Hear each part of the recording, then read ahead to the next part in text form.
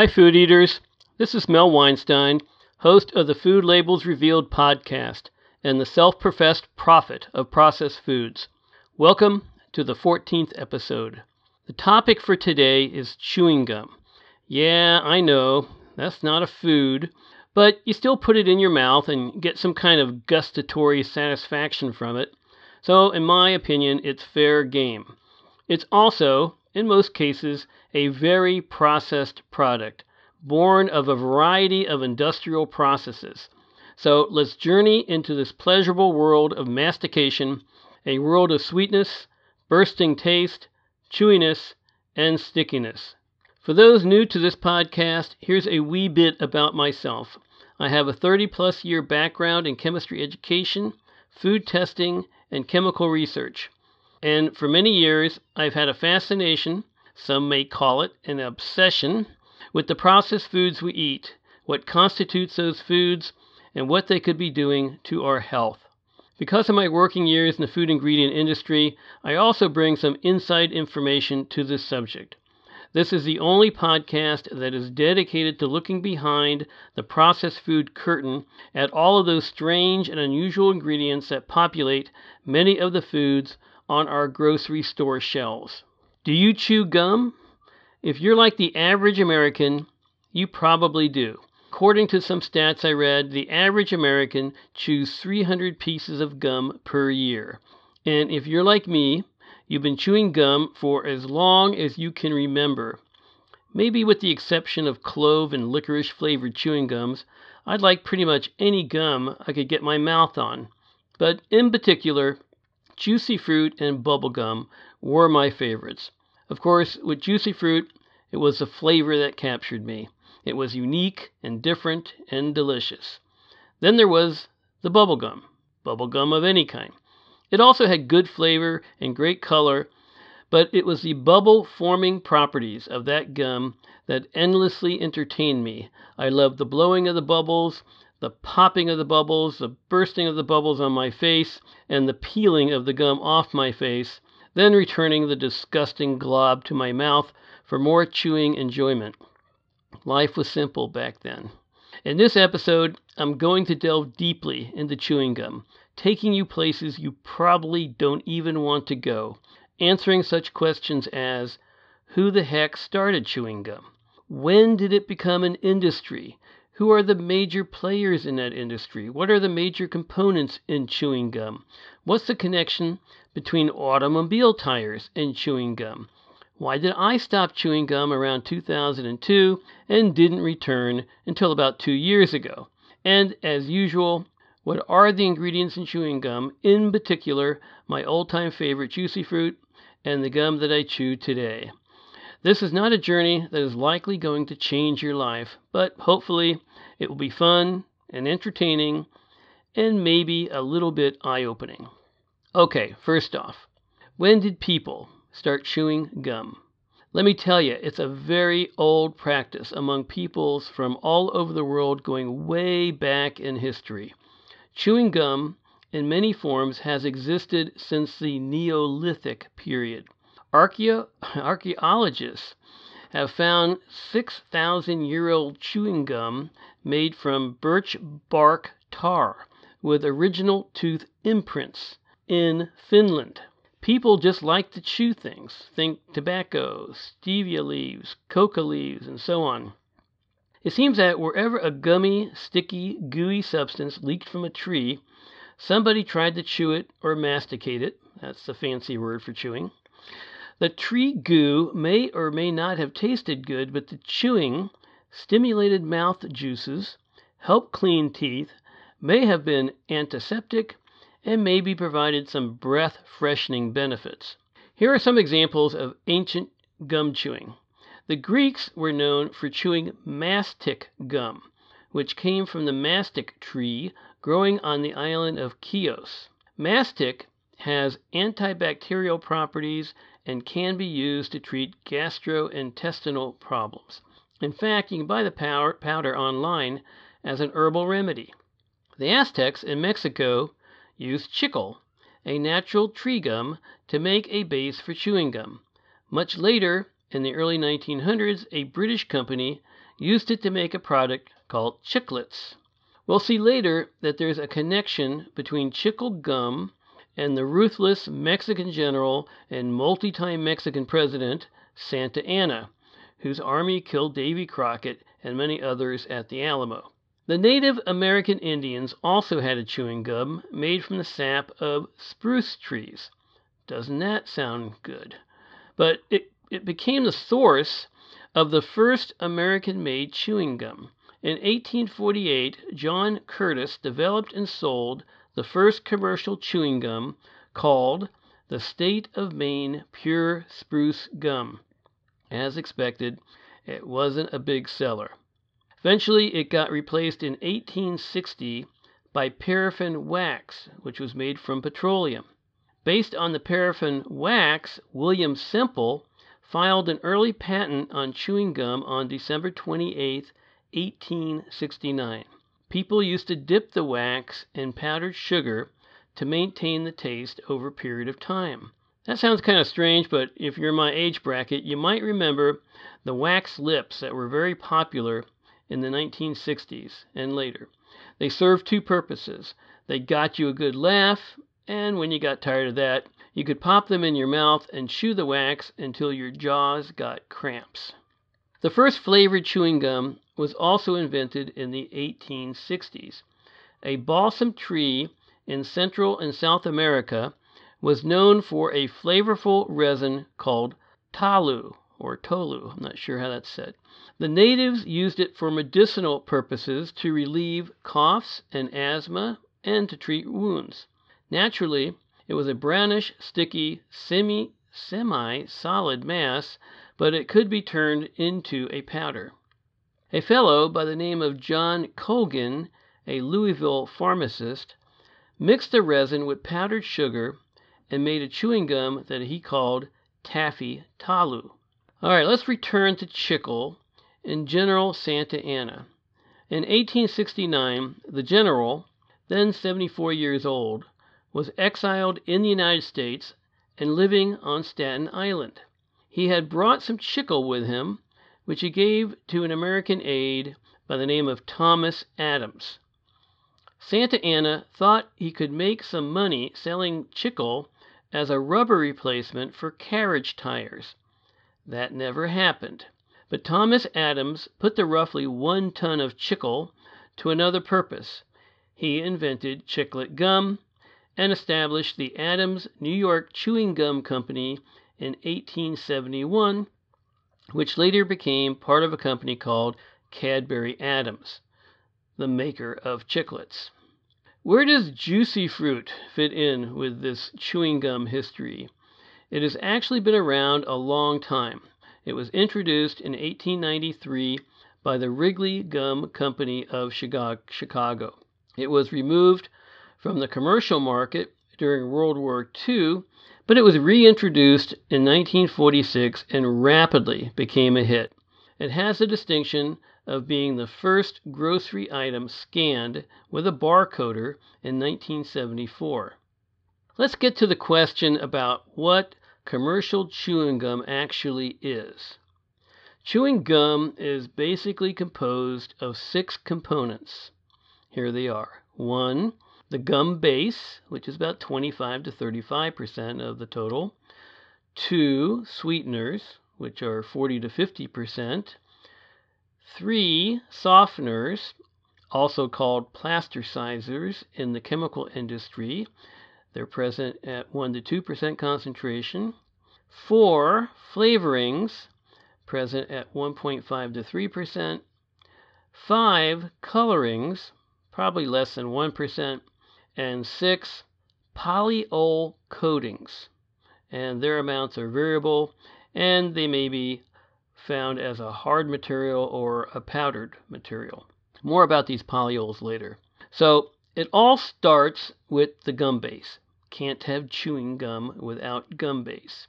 As mentioned before, in the early days, the gum base was some sticky mass that exuded from a plant, so it was all natural.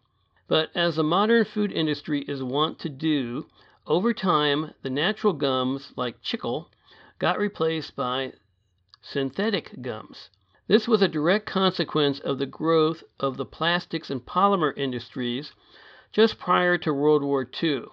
The rubber supply was iffy due to Japanese occupation of Southeast Asia, so both Germany and the Allies had to find suitable replacements for it, since tires, gaskets, seals, and many other components of the military machine relied upon it. In America, the Goodyear Company came up with SBR, which is made from two very reactive and hazardous chemicals, styrene and butadiene. So SBR stood for styrene butadiene rubber. It was originally developed by the German chemist Walter Bach. It was initially called Buna S and then later Neolite. SBR, like rubber, was an example of a polymer, a substance made up of very long molecules that gave the material stretchy and sticky or tacky properties. Of course, in industry, the properties of SBR could be uniformly controlled, since it was derived from chemical reactions taking place in an industrial plant, unlike natural rubber, whose properties could vary based on the type and location of the rubber trees, as well as the weather. After the war, the synthetic rubbers became commercially available, so today about 50% of the rubber in tires is synthetic. Shortly thereafter, chewing gum manufacturers switched to a synthetic gum base. When you pop a stick of juicy fruit in your mouth, you're likely chewing some synthetic polymer. It might be SBR or other polymers like isobutylene isoprene, polyethylene, or polyisobutylene polyvinyl acetate. Don't bother looking at the gum wrapper label to figure out what polymer you might be chewing. The label will just say something like gum base. Apparently the gums, natural or synthetic, are recognized as GRAS, which means generally recognized as safe, by the FDA, and don't have to be specified on labels. If you want to impress your friends, the next time you offer them a piece of gum, ask them if they would like a stick of flavored and sweetened styrene butadiene rubber. The second component of chewing gum is the sweetener. Now, this is where I parted company with the chewing gum manufacturers, since in the early 2000s I haven't chewed a single piece of juicy fruit. In the good old days, companies like Wrigley would use regular sugar or maybe corn sugar as a sweetener for gum, but several decades ago, two other kinds of sweeteners started showing up. Artificial sweeteners, also called high-intensity or non-nutritive sweeteners, and sugar alcohols. All of these were synthesized in factories. At first, these chemicals were only used in sugar-free products or in gums that claimed to reduce cavities, but over time they infiltrated all the gum lines, probably for the usual reasons of cost, ease of manufacturing, uniform production, and improved shelf life. By the early 2000s, if you wanted chewing gum without those ingredients, it was virtually impossible to find brands that used the old formulas. Believe me, I tried feverishly before I finally gave up. Let's get into some details about the sweeteners. First off, what artificial sweeteners are found in gum? The typical players are aspartame, trade name NutraSweet, acesulfame potassium, trade name is Equal, and it's also called ACE-K for short, and sucralose, trade name Splenda. These are all high-intensity sweeteners, meaning that very small amounts are needed to produce a sweet taste. For example, aspartame and ACE-K are 200 times sweeter than sugar, while sucralose is 600 times. That means if you want to replace 1 gram of table sugar in a piece of gum, all you would need is 5 milligrams of aspartame, barely enough to see on the end of your finger. Of all of these synthetic sweeteners, by far the most controversial is aspartame, or NutraSweet. Reams of articles and books have been written on the subject since the J.D. Searle Company first made it available in the marketplace in 1974. In 1996, a 60-minute special stated that aspartame's approval was one of the most contested in FDA history. However, Today, over 90 countries consider aspartame safe and have approved it for food usage. But people with a rare condition, a genetic condition called phenylketonuria, should never consume aspartame. Foods with aspartame are required to list this word, phenylketonurics, on the label as a warning. Aspartame can break down in the body to produce phenylalanine, an amino acid that can build up in the bloodstream and brain, causing people with that condition to suffer intellectual disability and other serious health problems. In 1997, a neurosurgeon by the name of Russell Blaylock wrote a book called Excitotoxins, The Taste That Kills, citing evidence that chemicals like aspartame and MSG can cross the blood-brain barrier, causing brain cells to die and leading to diseases like ALS, Parkinson's, and epilepsy. For me, I see no good reason to consume foods with aspartame in them. That's just an unnecessary risk. Nobody has to consume artificial sweeteners like aspartame. Really, I feel the same way about all artificial sweeteners. Even though ACE K and sucralose haven't created the same furor as aspartame, I religiously stay away from those highly industrial chemicals because I don't trust that future problems won't be discovered. I don't want to be on the wrong end of that discovery. The other industrial sweeteners used in most chewing gums are called sugar alcohols. These are not to be confused with the grain alcohol found in alcoholic beverages. The word alcohol here represents a class of organic compounds in chemistry that share a molecular feature in common. Their names end in the suffix OL. Generally, sugar alcohols are less sweet than table sugar. Examples abound for these things, but some of the common sugar alcohols are sorbitol, mannitol, xylitol, maltitol, erythritol, and lactitol. Xylitol is becoming increasingly popular in sugar-free products and is about as sweet as table sugar, while sorbitol is half as sweet. But, of course, as in other aspects of life, there are drawbacks to the sugar alcohols, apart from there just being chemicals produced in a factory. These substances tend to be poorly digested or metabolized. Some people are sensitive to these chemicals and may suffer from stomach aches, diarrhea, gas, and bloating. That was my problem in the early 2000s and why I had to ditch chewing gum for 13 years. If you're a chewing gum freak and have a sensitive stomach, watch out for those sugar alcohols. Try to figure out which ones are good and which ones are bad for you. Maybe all of them are bad for you. After sweeteners, the next components in chewing gum are softeners, also called plasticizers. These are added to maintain the softness, pliability, and chewability of the gum. If they weren't there, the gum would become hard and unchewable in no time. We all have had that experience with chewing gum. My first job at a college was working in a tire company.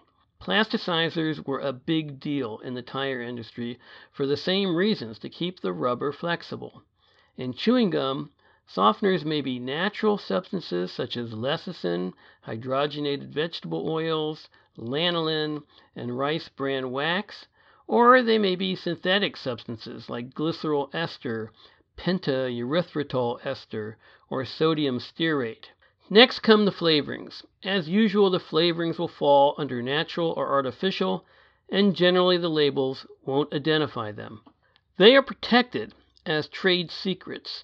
The same thing applies to the next component, colorings. Both flavorings and colorings are massive food ingredient industries. They operate in the background and are under the radar of the majority of food consumers. But their influence is vast. The tastes that grab you in the foods you like are highly manipulated by flavor chemical companies that craft specific flavors for specific foods. If you want to learn more on that subject, I recommend the eye-opening book, The Dorito Effect, by Mark Schatzker. The last essential ingredient in chewing gum is the coating. The coating keeps the gum from sticking to itself, and also provides a burst of sweetness since most coatings are made from sugar alcohols. The coating comes as either a powder on the gum surface or a hard shell, as in gum tablets. So now we know what's in chewing gum. As with most products, there are vast varieties out there to choose from. Something for everyone, from flavors to forms to properties to looks to low or no cal. In the USA alone, there are 17 brands of chewing gum. I should say there are like 17 companies manufacturing chewing gums. Some of those companies you may not even recognize as gum manufacturers. For example, the company Brooklyn makes Bazooka Gum. Hershey makes Bubble Yubble and Icebreakers. Verva makes Glee, and Cadbury Adams, which is internationally known as Mondelez International and also associated with Kraft Foods, makes the gum Trident. And there's also foreign brands such as Dentyne, Clorets, Cinnaburst, Chiclets, and Bubblicious, all made by Cadbury in the United Kingdom. Also, Double Bubble is made by the company Concord in Canada. And by the way, double in Double Bubble is spelled D-U-B-B-L-E. But the giant of them all, the biggest gum company of them all, is Wrigley, a subsidiary that's been owned by the Mars Company since 2008. Look in the store and you'll see how Wrigley's dominates the gum shelves. Its brands include the following: Juicy Fruit, Winter Fresh, Spearmint, Big Red, Double Mint, Airwaves, 5, Eclipse, Extra, Freedent, Hubba Bubba, Orbit, XL, and Razzles. And most of those brands have multiple choices within them. So we're talking dozens and dozens of choices of a gum made by the Wrigley's Company. Now, having mentioned Wrigley's, let's go back to Juicy Fruit for a few minutes, since that was my old-time favorite and a gum I no longer chew. Do I hear a jingle? Be shined up, grab a stick of juicy fruit. The taste is gonna move you up, move you out. The taste is gonna move you when you pop it in your mouth. Pretty catchy tune, hey? Sure sounds familiar. That was actually from a commercial that aired in 1991. Just picture teenagers romping on a beach while joyously chewing their Juicy Fruit gum. Now, let's look at the ingredients in Juicy Fruit and then compare that brand to an entirely different kind of gum that I've been enjoying for about a year now. You can buy Juicy Fruit gum in bulk at Amazon in a 40-pack box for $13.69. Each pack contains 5 sticks. The price per stick comes out to be 6.84 cents. That's 6.84 cents per stick of gum. Here are the ingredients in Juicy Fruit. First one, maltitol, followed by sorbitol, the gum base, natural and artificial flavors, mannitol, aspartame, color, and the color is represented by titanium dioxide, soy lecithin, acesulfame K, carnauba wax, and lastly BHT to maintain freshness. Now, having talked about the components of chewing gum, this list should make some sense now. The first 2 ingredients are maltitol and sorbitol. These are sugar alcohol sweeteners. They make up the bulk of the gum. The third ingredient is the gum base, unspecified of course. The fourth and fifth ingredients are the natural and artificial flavors. Then the sixth ingredient is a third sugar alcohol, mannitol. Since components on the label are listed in order of amounts, this means the mannitol is present in smaller amounts than the flavorings. That means the mannitol is likely the coating on the gum strips. The seventh ingredient is aspartame, the controversial artificial sweetener. Color is the 8th ingredient listed. It's the whitening pigment called titanium dioxide. This industrial chemical is also used to whiten paint, paper, plastic, rubber, think white walls in the old days on tires, glass, and ceramics. The 9th ingredient is soy lecithin, obtained from soybeans, which is a softener or plasticizer for this gum. Another artificial sweetener, acesulfame K, is the 10th ingredient. This is the 5th sweetener on the label. The 11th ingredient is carnauba wax, which is also there as a softener. That's a natural product which comes from the leaves of a palm tree found in Brazil. The 12th and final ingredient is BHT, which we all know stands for butylated hydroxytoluene, an artificial preservative that I've talked about in earlier episodes. It's there to give the chewing gum a long, long shelf life. A few years ago, I got the craving to chew gum again, so I started looking around to see if there were any new gums on the market that didn't contain artificial sweeteners or sugar alcohols. I'm particularly sensitive to a few sugar alcohols, for example, sorbitol, and I didn't want to get the runs for the simple enjoyment of chewing gum. I knew that I could tolerate xylitol pretty good, so I focused on gums that contained xylitol. I found Pur gum, that's P-U-R, which was pretty good. Of course, it was more expensive than mainstream gums. Then last year, I found this product, Tree Hugger Bubble Gum, made with natural flavors, natural colors, natural gum base, and natural sweeteners. Whole lot of natural there. It was a dream come true. I liked the fruit flavors and the chewing satisfaction. Tree Hugger is made by Ruger LLC, an Austrian company which specializes in food products made from natural sources. At Amazon, you can buy 4 bags of Tree Hugger bubble gum for $12, which includes 2 flavor assortments. Each bag contains 28 pieces. The cost comes to 11.6 cents per gumball. Compare that to the 6.84 cents for a piece of juicy fruit. Now, the Tree Hugger brand is 70% more expensive. So you're definitely paying for the higher quality of the product and the fact that it's not mass-produced like Wrigley's gum. Here are the ingredients in the Tree Hugger gumballs. First off, cane sugar. Note, no sugar alcohol there. Followed by glucose, sweetener obtained from tapioca. There's gum base, contains natural chicle, brown rice syrup, gum arabic, natural flavors including lemon, grapefruit, orange, lime, tangerine. Sunflower lecithin is next, the natural colors which include red beet, beta-carotene, and chlorophyllin. And the last ingredient is carnauba wax. So, again, the first ingredient is cane sugar, no GMO corn sugar here, and no artificial sweeteners, as I mentioned. The second ingredient is glucose, and I mentioned also that that's obtained from tapioca starch, not corn. The third ingredient is the gum base.